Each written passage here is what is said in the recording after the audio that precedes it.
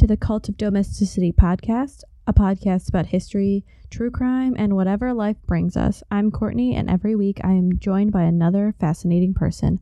Let's see what we're going to talk about this week. So welcome back, devotees. Now that you've gotten that great intro. This show is sponsored by Boobies and Noobies. I wish. I love her. Such a great show. It is. It is not true crime. There is rarely murder in there. I think once there was a murder. And I was just like, murder? Yeah, in the book. So that was like, ooh, fun. But Lindsay's back from 33% Pulp. Hey, that's me. It's me. Lindsay's back again. Guess Lindsay's who's back. Tell a friend. Lindsay's back. That should be your ringtone now. I'll strip it and make it your, like, if you were to ever call me, it's gonna be, that'll be my ringtone for you. If I get a job in California, and I'm applying to jobs for the umpteenth time, or if I make it back to California in the southern portion. Call me. That's true. Courtney. I mean, I did change your you're gonna enjoy this. I changed your info in my phone, and I put crabs in it. Yes! That's hilarious! Because you need to have reference points for everyone. Because, dear listener, not because I have crabs, rather it is because on 33% Pulp, we take books, divide them into thirds, and recap them across 3 episodes. And our very first book was called Night of the Crabs, about a bunch of killer crabs that kill people. So in Wales, of all places. That was the best part, because you're like, where is this? We can't pronounce the names of the places or anything. It's just like, in Wales. Yeah. So that's awesome. Thank you for putting crabs in my name. I just remember listening to the first episodes, and I was like, this is hilarious, and I love it. I love everything about it. How do I not subscribe to this and just enjoy every aspect? Because you're just, oh my god, the crab ones are extra fun because they're semi-raunchy for no reason. And then the last one, I think, we were like, it's the king crab, and they're like, psych, it's not a king, it's a queen. Yeah, we had a queen crab. The queen is in Australia, the king is in Wales, and it was these crabs to get around. Yeah, it's world domination, really. Be aware about crabs. We learned a little bit about crab anatomy, but you were on the show twice. Yes, you did the companion episode for one of our Contrawife companions. And then you joined us for Do Not Murder Before Christmas. You gotta murder Poot. After Christmas. With Poot. Yeah. Which I laughed. I think I sent you something a while ago where something I was doing autocorrected or I mistyped and it came out Poot. And I was just like... Condition. Poot. Oh, yeah. Oh, yeah, for work, yeah. Because it was a house condition is Poot. Not poor. Poot. Oh. So... Are you ready for some murder? I am ready for not myself being murdered, but I'm ready to hear about murder. Yeah. Murder. So, dear listeners, Lindsay knows this already. I was researching the person. It's a serial killer. And I'm going through. And you know it's a bad sign when you open the Murderpedia page, because I feel like that's how everyone starts their murder search when you're doing research. And there's one article. And I was just like, and not a long one. And I think I was in the office and I go, oh shit. So I gathered everything and my notes were very scant. And so I go, you know what I'm going to do? I'm going to give you a double Ohio serial killer episode. A twofer. It's a twofer. A 2-for-1. I like it. But they're both in Ohio? How many serial killers can one state have? I don't know. All right. Like okay, never mind. You're in California. Ohio. California, never mind. Scratch the question. Wait, the real question is how many serial killers can Southern California hold? The answer is a lot. A lot, actually, unfortunately. I feel like that's Ohio, too. Yeah. Really the United States. It's something we're famous for, I think, you know. The lead poisoning. Have you heard the theory that the reason why, besides, like, we've had less serial killers is because there was a lot of like lead paint and like more harsh chemicals in like toys and stuff earlier on. So people like were having more mental issues because of like lead poisoning and heavy metal poisoning and all this, and it just like changed their brain function.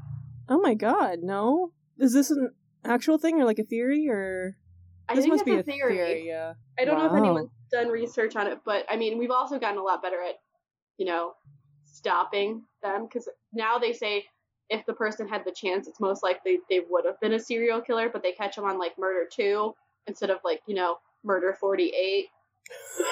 Yeah, and like DNA and things probably help. Yeah, so we're gonna have 2 Ohio gems, two great Buckeyes here, guys. You know what a Buckeye is, right? I know what a Buckeye is. Okay. It's a candy. That is the correct answer always. It is also a nut. It is our state nut. I don't know why states have state nuts, but it's our state nut in I think tree. Oh, okay. And it's the Ohio State Buckeyes. Like it's a mascot too, or something. Yes, Brutus. Yeah. He's a Buckeye nut with a body, which is disturbing if you think about it too much. Okay. It's disturbing if you look at him too much too, like just someone who doesn't like football. So we have a gentleman named Richard Tingler. I should have looked up how it's Tingler. Yeah, born out of wedlock in December 1940. He was raised by a mother who beat him regularly, interspersing punishment with frequent reminders that her son was born in sin. Still a healthy childhood. It sounds great. God. Wait, so he did whatever. One more. He's born in the 40s, you said?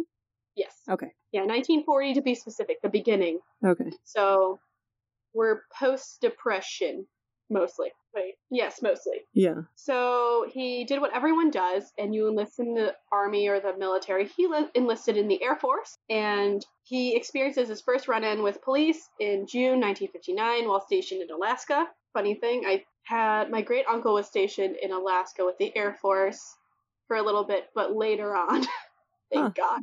Yeah. Tingler decided to go AWOL with a friend. He was arrested on charge of burglary in Anchorage and wound up pleading guilty to 4 other break-ins. So that's a total of 5 break-ins at this point in 59. So he is 29. So he was transferred several times during his 2-year federal sentence because, he's in the Air Force. When he was released, he returned home to Chillicothe, Ohio in February 1961. He was released from Chillicothe because there's a prison there in Ohio in February 1961. There's also a suspected serial killer going around Chillicothe currently, but they also are in the midst of the giant opioid epidemic that is dominating southern Ohio. Yeah. 6 months later, with the same Air Force buddy, he was busted in Portsmouth, Ohio on 13 counts of breaking and entering. So we're up to 18 counts of burglary. This guy. Wow. He's going for that punch card. The burglary punch card. Like if you get enough punches, then they just give it to you. Like just take the TV. The government's like that 20th one is free. So he's sent off to state prison. Who knows? He could have been sent to the famous Mansfield prison, aka Shawshank, for a term of 1 to 15 years. That's quite a stretch. I think it's how good he was, like in prison. And he was paroled in August 1964, so that's 3 years? Yes. So 3 years in prison. For burglary. For burglary. For 13 burglaries. That's the thing. He did some more burglarizing.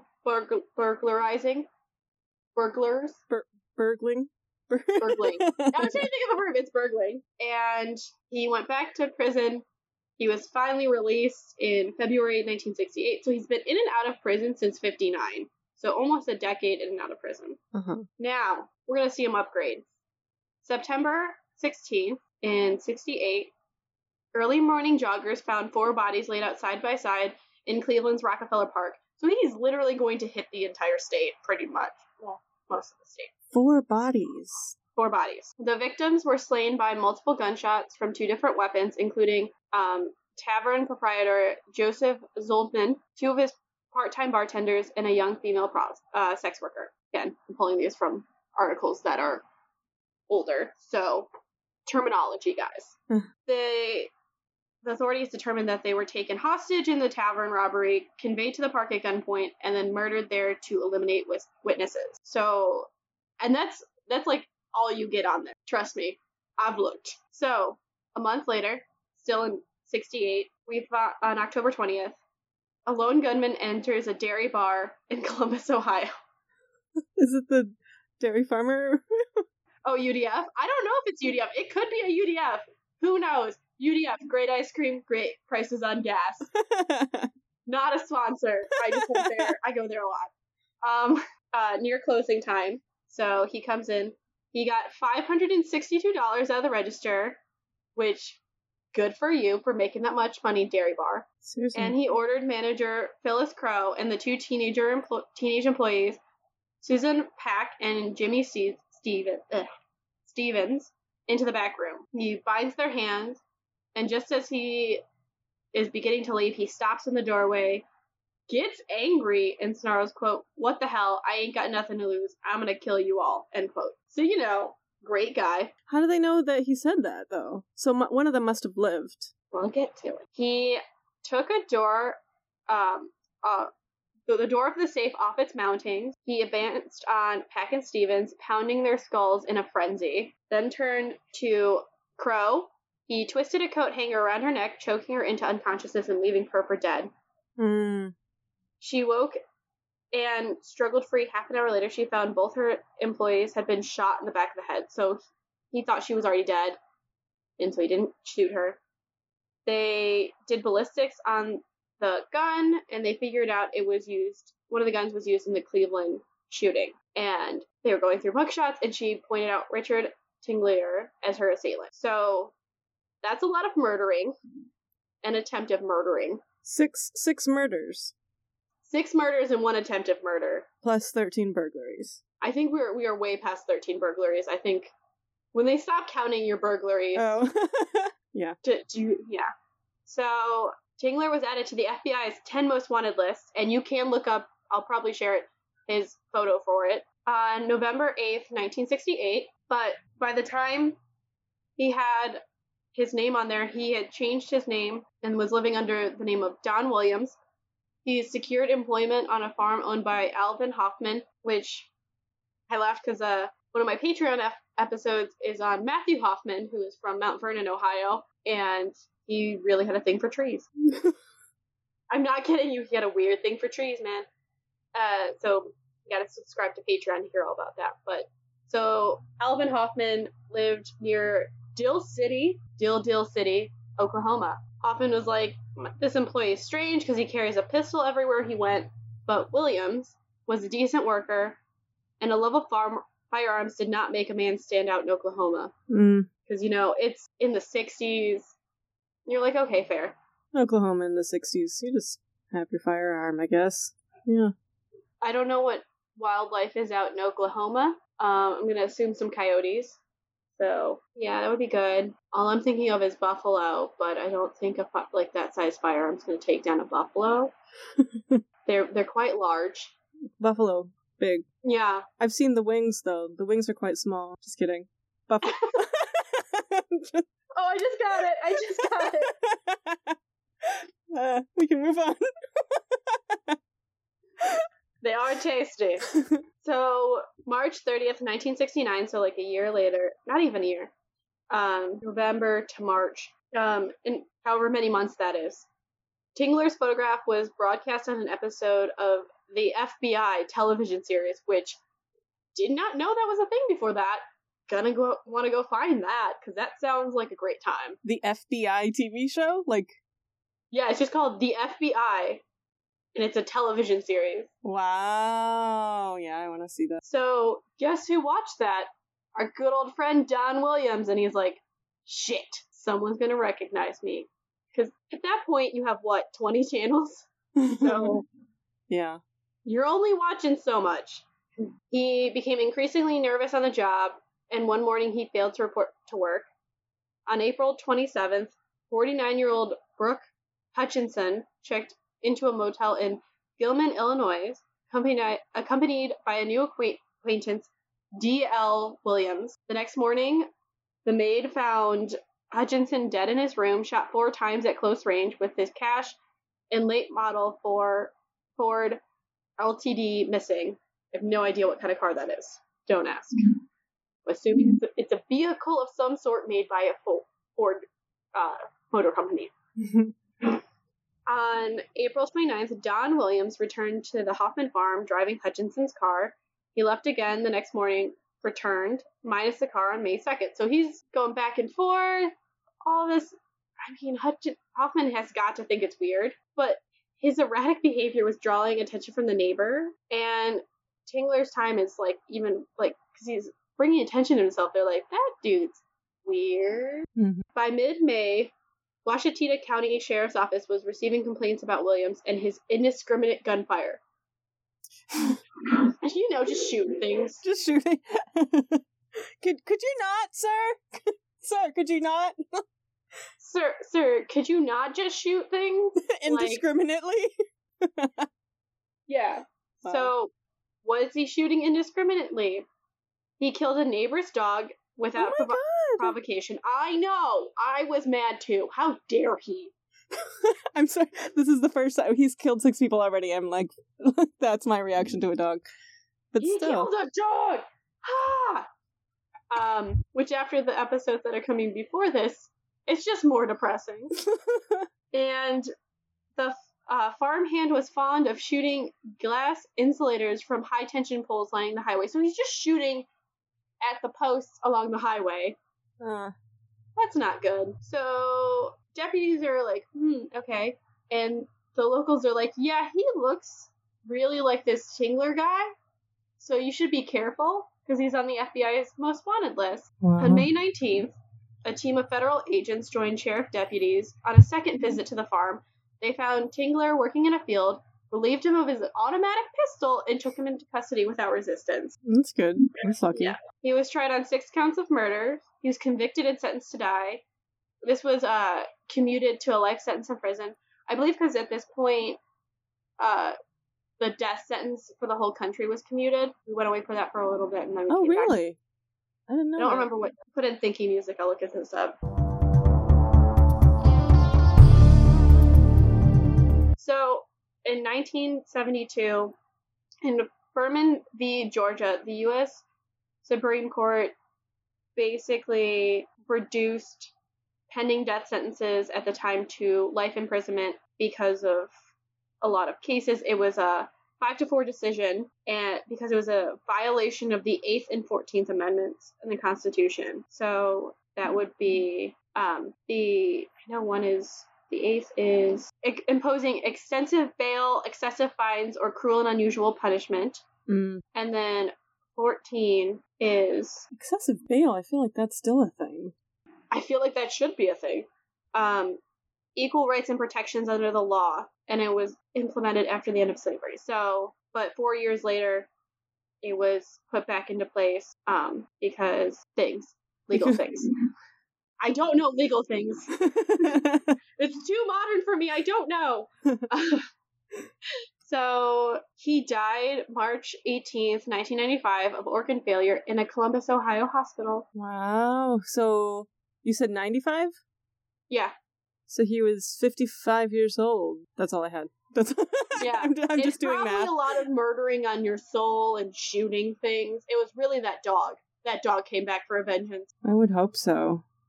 He's haunted by the dog. He was just living his dog life. Mm-hmm. So Dick Tingler. Okay.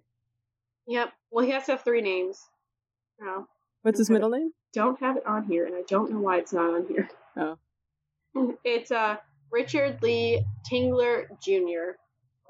Wow. That's a serial killer name.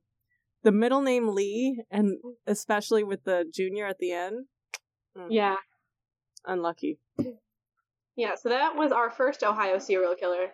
And like I said, we were not going to have enough, because they were literally hitting half an hour now, and I was just like, yeah, this is not enough information for a solo episode. So we're going to go to a Dayton serial killer, and just prepared to get mad, because he's in the KKK.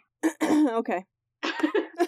Oh, okay. I just thought I was going to throw it out there. Like, everything I found about him was not directly about him. It's about desegregation in Dayton. If you're looking for a really good book on the time period and all of that, I didn't get a chance to read it, but it looks really good.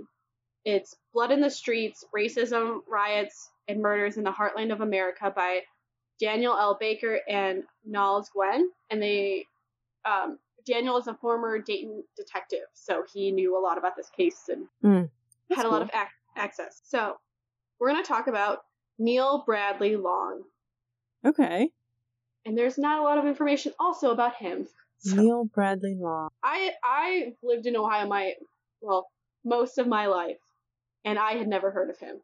So I feel like I've heard the name Richard Tinkler before, and this one I haven't heard of, like, even the name of. So this is exciting.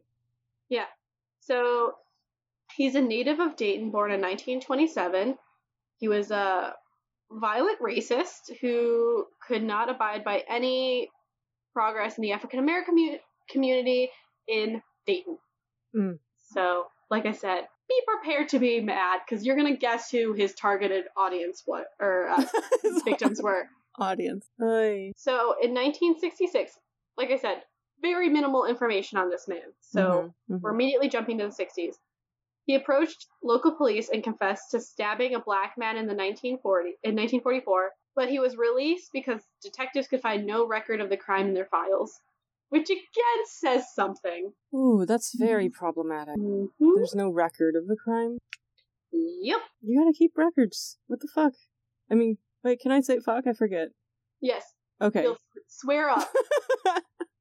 Yeah. That should be my tagline, swear up. So, then, in 1968, Long spends 3 months in the Dayton Mental Health Center under voluntary commitment. So his doctor, or chief of professional services there, said, Dr. Roberto R. Monreal, said that Long was suffering from, quote, a serious mental condition, end quote, and was classified as psychotic. But, I mean, is that a good thing that because if he, it was a voluntary admission or whatever. I think it was good, but then again, they released him. That's not good. And it's also, you have to think of mental health care at the time. Yeah. We're just starting to get into a little better sort of mental health care. I believe they outlawed lobotomies. I wonder why he, admitted himself. What was the impetus? Yeah, there's no information on that. Yeah. Which is great. Yeah, that's helpful. When the lobotomy was outlawed in the U.S., or it's at least not popular. I've heard enough. The funny thing is, I've listened to enough podcasts on lobotomy. You'd think I would remember. I know that they still do I don't know about lobotomies, but I know that they still do ECT and stuff. ECT is different because I've had family members where it helped them. It's helped them. It's much more strategic on where they do it. It was investigated in the 70s, so. Okay. But most countries outlawed it in some states in the 70s, so. Okay. Yeah, which, we're getting close to that point, so who knows. Well, the police had forgotten about Long, the gentleman who goes in and goes, I stabbed someone in 44. Yeah, they forgot about him. But Dayton was suffering from a 3-year series of shootings of African-American men, and there was about 20 to 30 men that were shot at. Oh my god. 6 were dead, 14 were wounded, and basically the west side of Dayton was segregated. So that's where all the African Americans live, and I guess on my ratings it seems like it has changed a little, but not a lot, and the community's doing a lot to bring itself back up, so good for you for bringing yourself up and saying, we're done taking your BS, so, but at this point, having, African American men being shot at randomly is bringing Dayton closer to a racial war. So, in the summer of 66, tensions are boiling over on the west side of Dayton. The murder of an innocent African American man, the community rioted against the treatment by the city government and the local police force. So when they said they couldn't find documentation that a black man was stabbed in 44, I'm not shocked. I don't think they had a record for it. Yeah. This is in the middle of the civil rights movement, and the citizens felt they needed to voice their opposition against blatant housing segregation, which resulted in their children attending poorly funded schools in predominantly African American areas. On top of that, their white neighbors were really prejudicial. The local police were also as well very racist or very prejudicial in their treatment of them. We also have a prominence of the KKK in the city, and these would lead to the Dayton Race Riot of 1966, which, as an Ohioan, I never heard of. I hadn't heard of this. You hear of the Kent State shooting all the time, but you never hear of this. And I'm like, why do we, like, we had state history in elementary school and middle school. Why don't I know about this? Yeah. Well, I guess elementary school, you probably don't want to do race riots. It's a bit much, but in middle school. Yeah. Little Timmy, what did you learn today? About the Dayton Race Riot? I think it says something. I mean, even if you didn't, like, teach it as a lesson or whatever, I think it's telling that I had never even heard of this, like, a Dayton race riot. So, like, even just the existence of it isn't well known enough, you know? No. Especially, like, I never knew Dayton was so prevalent with the KKK at this period. Like, yeah, I didn't know either. I mean, because this is my biases and, like, limits of knowledge or whatever, but I associate the KKK with, like, the Deep South, not, like, Ohio. So... Well, the joke is, south of I-70 is the Mason-Dixon line, because northern Ohio and southern Ohio are a little bit different. Okay. And is Dayton South Ohio? South or something? of it, yeah. Okay. Dayton's along I-70, so I could see where the area. It's probably Dayton. It's not one of the 3 C's: Cleveland, Cincinnati, Columbus. Yeah, Dayton. Which are the bigger cities, and then Dayton's like the 4th. It's like the redheaded stepchild. Okay. But I mean, they're really well known for, like, the Wright brothers, and, like, there's Wright-Patt Air Force Base there. So I think it's changed a bit, but still, it's just like, Ohio, you need to do better. Mm. I love my state, but you need to do better. Yeah. In this. Because I think it would really change our outlook of our own state if we knew more about them. Oh, that's interesting. Yeah. Like how people think of the state. Yeah. Because you think, oh, you're in the Midwest, we're more progressive, we're nicer. Like, you have this idea, and I'm like, if I would have known, like, we did have this history of, like, segregation and all of this, I would want to do more. You would want to change it. You wouldn't be like, oh, it's fine, because we've always been like this. Or it's like, oh, it's not fine. Everything's just patched up, and, like, everything looks fine, guys. Yeah. We're great. The Wright brothers. Yay! Yay! So, the murder that basically sparked this race riot was Lester Mitchell, who was sweeping the sidewalk in front of his apartment on 1020 West 5th Street after 3 a.m. on September 1st, 1966, when a shotgun blast tore through his face. Oh my god. Yeah. Which, I mean, September, it's still going to be hot in Ohio. I'm not going to lie. It's still going to be really hot, so it might just be... It's finally cool enough to go outside and do things, and you have a job, so you're like, I don't want to do physical effort. Quote, I saw the red of the car and the barrel of the gun, his neighbor, Tommy Campbell, told Daily News, which is where a lot of the first-hand accounts are coming from. All I could tell was that they were white men. Someone said Les has been shot, end quote.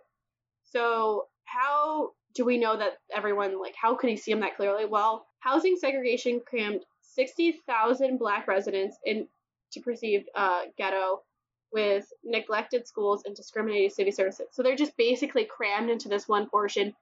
So it's tight. You can see what your neighbors are doing. He was probably also sitting out because it's finally cool. This senseless killing was seen as the spark on top of the kindling that was Dayton's west side. It was a volcanic eruption.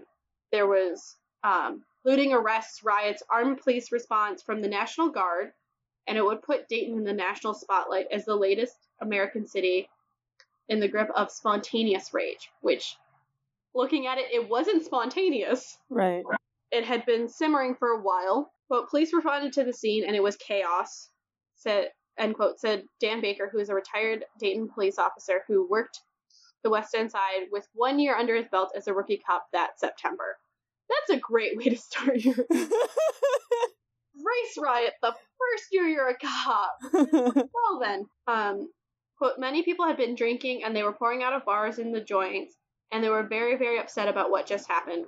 Rocks and bottles started being thrown. The crime scene was disrupted, and it began to get completely out of control and spread down Hawthorne Street, William Street, and 4th Street, making their way down to West 3rd Street. And so it's basically just spreading, because they find out this man has been randomly killed, and mind you, he wasn't the first one, so you feel like your city's doing nothing to stop this. Yeah. And also, it's probably hot. Yeah, so you're which all always hot.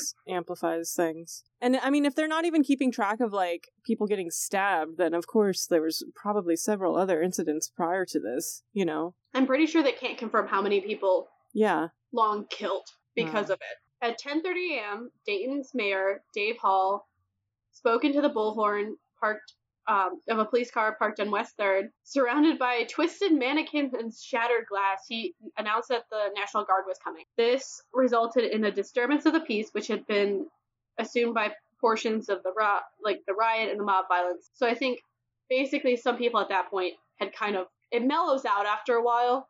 Uh-huh. And that basically just was like, you want to throw some gasoline on this? Let's throw some gasoline on this, because let's just bring it back on fire. So police in plastic helmets and shotguns stood on an uneasy guard, and the National Guard comes in and assumes order, which I'm assuming wasn't very nicely. I could see this not being nicely. Also, they were wearing plastic helmets. I feel like that doesn't sound very safe. Okay. Then again, I mean, I don't know how... We're in the Rust Belt period of Ohio. Yeah, okay, this is 60s, right? Okay, yeah. 60s, 70s, yeah. At least they have some kind of protection. And I guess my bike helmet is, like, plasticky foam thing, so... Alright, okay. So, this is not, like, the first racial violence incident towards African American. They later discover, even though it's not... This is what bothers me. They didn't officially... close the case, saying that Neil Bradley Long was the man who killed him, but it seems most likely it was him, because he's admitted to so many things. He was a member of the Ku Klux Klan, and get ready to feel horrible. In the 1920s, some estimate that, say, 25% of Dayton's population were card-carrying Ku Klux Klan members. 20%? In the 20s, yeah. And then, so just assume, with this pickup of the civil rights movement, is the second generation of Ku Klux Klan. So, I'm going to assume it's... Do you think it's more or less or the same? I think it's similar or more, probably, because they're multiplying. Well, I wouldn't even say that. It's just, if the segregation in the community is so prevalent, and then there's going to be desegregation, so people are going to not like that change to the status quo. Yeah. So they might not be card-carrying members. A lot of people they don't have that ideology. They're just like, I don't want things to change. Yeah. And it's always been this way. Why can't it always be this way? So you resist change. It's human nature to resist change. And I think some of it's that, some of it are, around Dayton it's very rural, so it's like, you don't get to see different people. You don't get to experience different cultures. So you have a greater tendency to dislike them, make them the other. Uh-huh. So, I mean, that's at least my viewpoint on it. Makes sense. There's a prominent Marinas University on the border. There are several universities. Like, you basically can sense the racial tension in the city. You can cut it with a butter knife. Dr. William Trollinger, professor at the University of Dayton, explains, quote, in short, Dayton joined Indianapolis, Portland, Oregon, Youngstown, Denver, and Dallas as the hooded capitals of the nation, i.e. cities with the highest percentage of residents as Ku Klux Klan members. There were cross burnings, newspaper articles, and oral interviews suggested a Dayton illuminated by burning crosses in the mid-1920s, end quote. Wow. Did you say Portland as well? Yes. I didn't realize Portland had such a history. Wow. I mean, I think it depends. The Pacific Northwest is very much Scandinavian and Northern European. And then it's when you see periods of influx of immigrants, influx of change, I laugh always. You like the benefits they bring, but you refuse to accept the people. Mm-hmm. Like, people didn't like the Irish, but who else is going to build your buildings, build your bridges, build your railroads? And same with the Chinese. You know, you didn't want to do it, and then you complain about them. Yeah. If they're bringing good to the community, do you want to do the jobs? Do you want to go out in the fields and pick things? no, then stop complaining. Uh-huh. That always bothers me. It's like, you complain that there's no jobs, but you're not going to willing to go and do what they do. Mm-hmm. So detectives, when they were interviewing Long later on, he admitted to shooting a black male on Cincinnati Street, which they later identified as Robert Horde. He stated just prior to that shooting, he shot and killed another black male subject in the Dayton View area, who they identified as Larry Ramin. So he admits to 2. And we know he says he's done more. Oh, there's so many more if he's admitting to 2. Yeah. He was at that point, he was in the middle of a spree, but there's no other information unless you can get to case files and like more detailed things. And I think really the system was working in his favor at this point. Yeah, it sounds like it with the police records. Yeah, because even the author of Blood in the Streets, one of the authors, Daniel Baker, said when he's interviewed, he was like, their lack of looking into things made him angry in this current stage. He's like, they just didn't, like, the things he said they didn't always go and look into. They just kind of like, oh, sure, you're crazy. And yeah, they didn't care. Yeah. It's like, yes, but for the families, it doesn't matter that he's crazy. They just want to know that the killer's caught. And they're frustrated. So what gets him caught? Desegregating schools. Wait, what? Yeah. Oh, because that included busing students like Neil's 12-year-old son from one school to another in interest of racial balance. So they were trying to say, okay, because it is historically and even currently obvious that schools with a majority white population have more funding and better supplies. So if you even it out, people are more willing to contribute to both and help bring up the schools that aren't doing well and help even out education levels. Also, the science is behind that if you are going to a more mixed school, you have a better idea of the world. It helps shape you and all of this. Uh-huh. So, guess who didn't like the fact that his son was now going to a different school? This long guy, yeah. Yeah, long. So, it included busing a few hundred students, mostly black, to 2 largely white elementary schools. Fair enough. We're going to test it out with a few hundred kids. We're not going to do like the Little Rock 12, which, a few hundred kids, you're like, okay, at least you don't feel isolated. Yeah. Well, they put Dr. Charles Glatt, in charge of that. He was really in charge of this, and we'll get more into him. He was to submit to the court another desegregation plan by November. So they're starting to do okay, this is step 1, step 2, move through. The school board, a majority whose members were opposed to the busing, hired a second consultant to devise an alternative plan that would not include busing, like across neighborhoods. Well, on September 19th, 1975, Long picked up his boy from a school at the end of the day and promised him, quote, "You won't be bused anymore, son," end quote. So there's contention with the neighborhood. Mm-hmm. Only an hour later, Dayton's white desegregation planner, Dr. Charles Glatt, was shot 4 times and fatally wounded in his office at the federal building. You said an hour later? Yeah. Oh my god. He picked up his son, dropped him off, went downtown. Wow. And Glatt shot this guy. Yeah, Glatt, who was white, was appointed by the federal court to design a desegregation plan for Dayton's public school system. The associates of Glatt said the 46-year-old consultant feared for his safety. He stayed away from his hotel room, preferring to spend a night or 2 with friends around the city. So he's already aware it's not a popular thing in the city, and he's like, yeah, I'm not staying at that hotel you paid for me. That seems like a death trap thing. He changed cars frequently and varied his schedule. So basically, it's like protocol, don't have a schedule, change cars, change places where you are.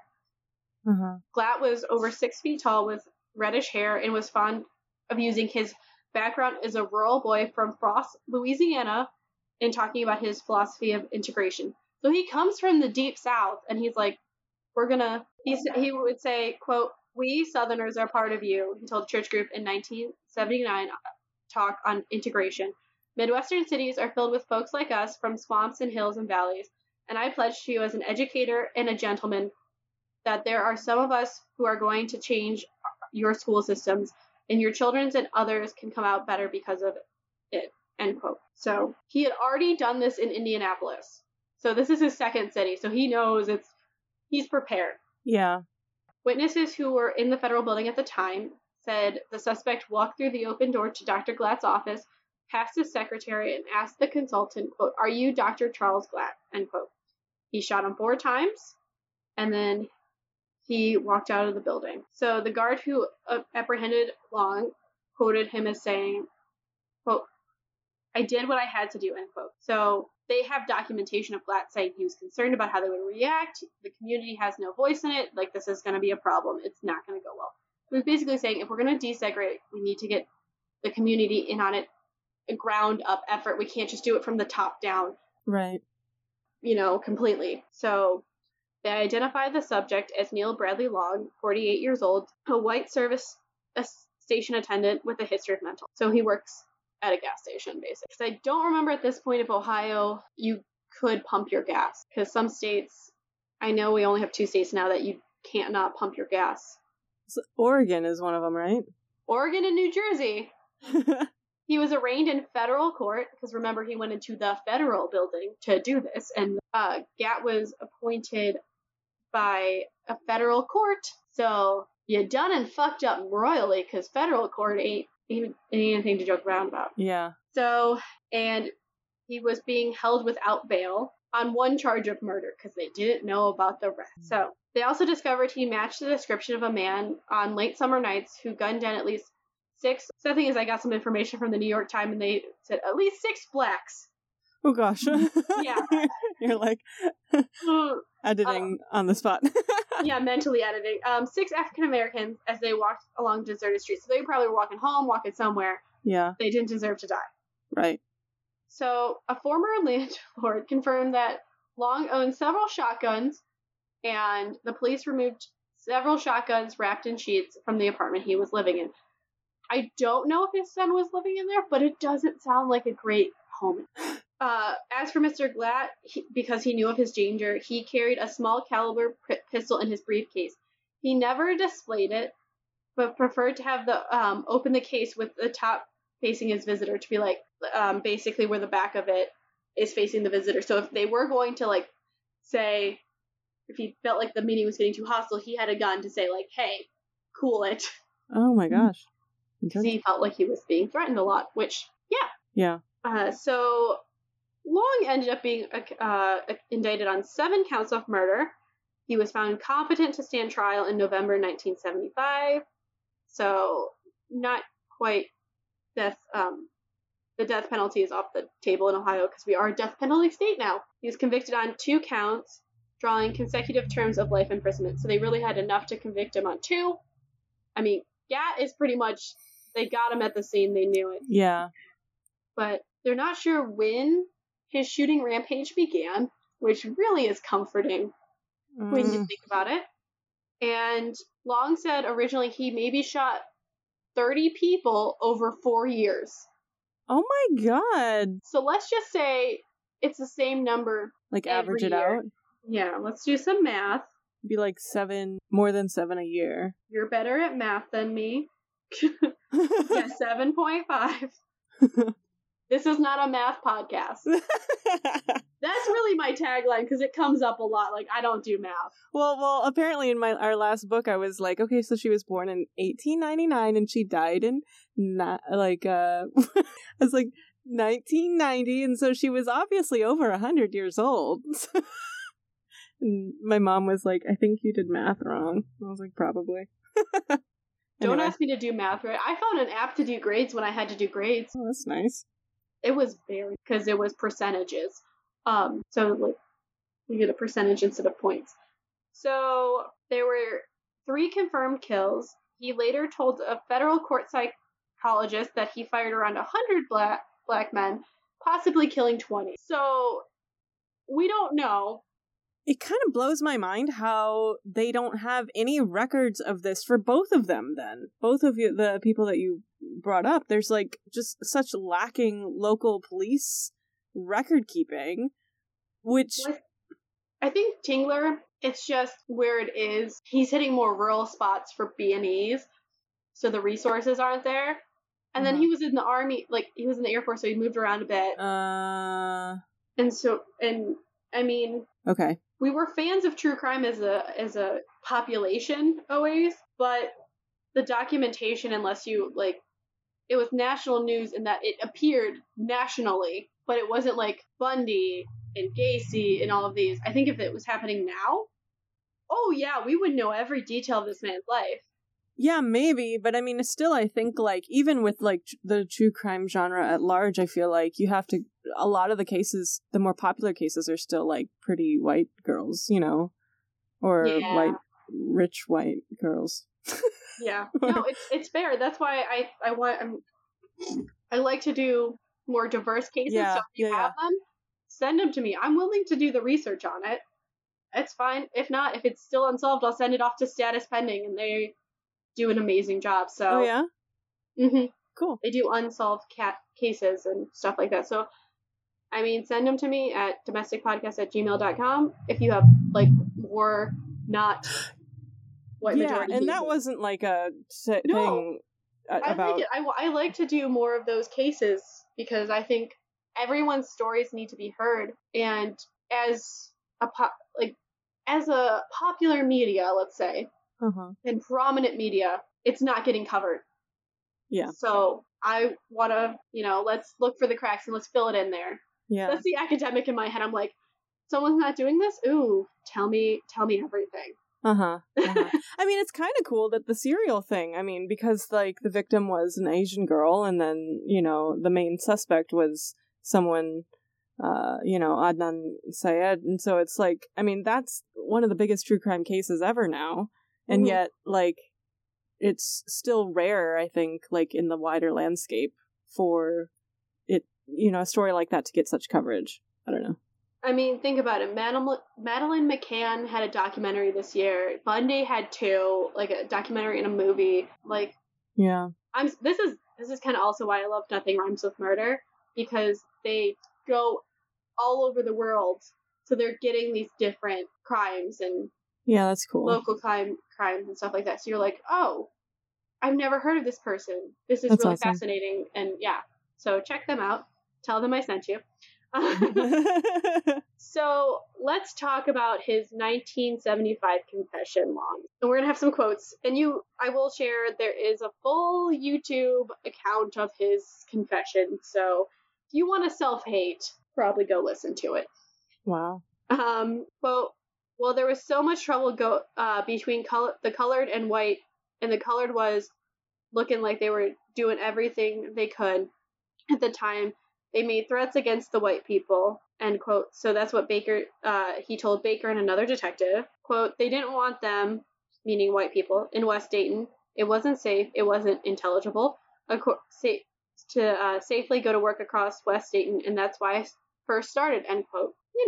He long described in his confession how he would get drunk on beer and whiskey and cross the bridge to the west side, because there is a river going through Dayton. On warm evenings, enough to roll down his windows. He drove his 1964 Oldsmobile at first, fired his sawed-off Marlin shotgun out the window at black men as they walked alone, often getting several victims at night. So he's just, it wasn't like, it was just every so often he would go out and shoot people for the sake of shooting people, which is not what you do. You deal with your problems. Yeah. So the rhetoric, makes him sound like he's threatened or something, or like he feels like, well, which is usually the rhetoric, right? Is like, we have to protect, like, white purity or whatever. But he's like, oh, well, there were these black people threatening us, and so I got drunk and I shot them randomly. Like, that sounds ridiculous. But white fragility, man. White fragility. Let me tell you, it's a thing. So you can imagine how popular he would be in prison, because black incarceration rates are higher than white incarceration rates. So to protect both black inmates and Long was confined at the U.S. Medical Center for Federal Prisoners in Springfield, Missouri, under conditions of maximum security. He died in a federal prison in Minnesota in 1998. So that is 2 garbage people from Ohio. That had very long lives, like pretty long lives. Well, 55 is kind of young, but this guy was born in the 20s, right? Yeah, 27. So mathing. 70 something, 71, depending on when his birthday is. Yeah. So, how do you feel now? Ohio. Seems like they've had a rough history. I have actually my grandpa, I have some family in Ohio, and he would always like just randomly say something extremely racist, and I would be like, "Ooh, grandpa, not okay, grandpa." Like, he would call me, like, I'm Asian, and so he would, like, call me different things, and it would be like, I think that's not okay. I think that's an insult. I don't know. But I'm glad that they were caught. Yes, we're very glad that they're caught. This is a good thing. Yeah, and I think they're both learning points. Like, hey, maybe eventually you're gonna move from burglary to murder if you keep burglaring enough. Yeah. Like 13 plus times, probably not totally a safe person to be around. Making, like, not the best choices with their life, Maybe we should work on helping them to not burglar and have jobs and get back into society. Yeah. Long just seemed like an angry white dude with mental health issues, and because it's documented that he had mental health issues. So that just means, hey, maybe we should improve our mental health facilities and availabilities. And hey, maybe we should try to integrate different cultures. They seem cool. Like we were talking about before. There might be dumplings involved. Dumplings are great. Dumplings and avocado ranch dressing. Why does it need to be in either or? All of these things can exist wonderfully in the world. No one's gonna get any of this because it was pre-recorded. So much ranch in my apartment right now, including avocado ranch, which was new to me as a dressing, and so I was like, "Oh my god, this sounds amazing." Do you want to cheer it up with a plug for your podcast, which is, if you need a true crime break, do check out 33% Pulp because it always makes me happy. Thank you. Yeah, I'm Lindsay, and I have a podcast called 33% Pulp, and we read books in thirds and then release them over 3 weeks. So check us out now, or start with the books that we did with Courtney, which was Do Not Murder Before Christmas. And thank you. That's all I had. I felt like I had something more to say, but just thanks. I mean, the one I'm on, there is some singing happening. There are some bird noises. You forgot about that, didn't you? Well, I did it too in the book because, like, you just have to, it's the angle. You have to do the sound effects. See, we can't not. Like, you just have to do it. It just comes out. So, yeah, of course. Okay. Yeah. Thank you. Next week, Lindsay will continue her unofficial series. Yeah. It was totally an accident. I'll tell you next week, but there's more accidental cannibalism. Tune in. I just need to make a list of all the unofficial series at this point. Oh, really? Are there others that, like, repeat guests that are like, oops, I did? No, they're just mine. They're just personally mine. Okay. But yeah. So we'll see you next week, listeners. Bye! Bye.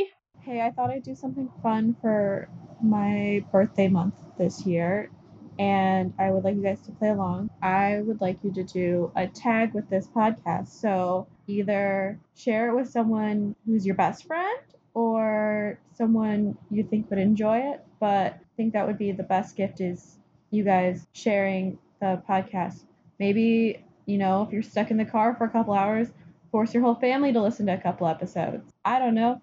Have fun with it. Also, if you do it, please tag me in any pictures because I would love to see all the friendship sharing podcast memories. Hey, Lindsay, are you ever curious about those old books with the bargain bins? Oh my god, yes. Hey, Daniel, would you be in a book club where... Funny you ask, because that's our show, 33% Pulp. You, I, and a guest host each read a different third of a pulp novel and then recap the whole thing together. We start with context, the author, genre, themes, and so on. By the end of the third episode, you'll have heard the main plot, our commentary, and confusion. And sometimes we have companion episodes with related content from beyond the book with other podcasts. We're 33% Pulp and 100% hopeful you'll join. Bye!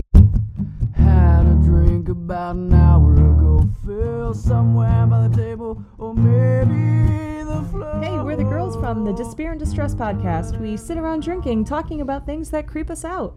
That is if we can get past our wildly inappropriate banter. We may not have our facts in order, but we sure have fun trying.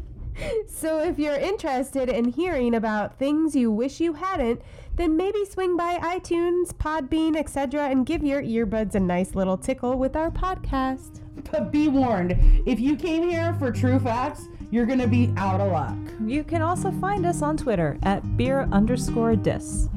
Or the Twitter.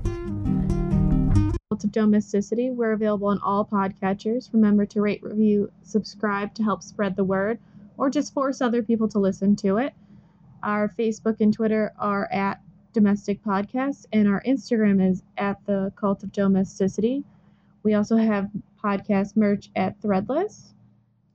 As well, if you want to support us financially or show some appreciation, we have a PayPal tip jar and a Patreon, which has some pretty great perks. Any topic suggestions, feel free to email us at domesticpodcast@gmail.com.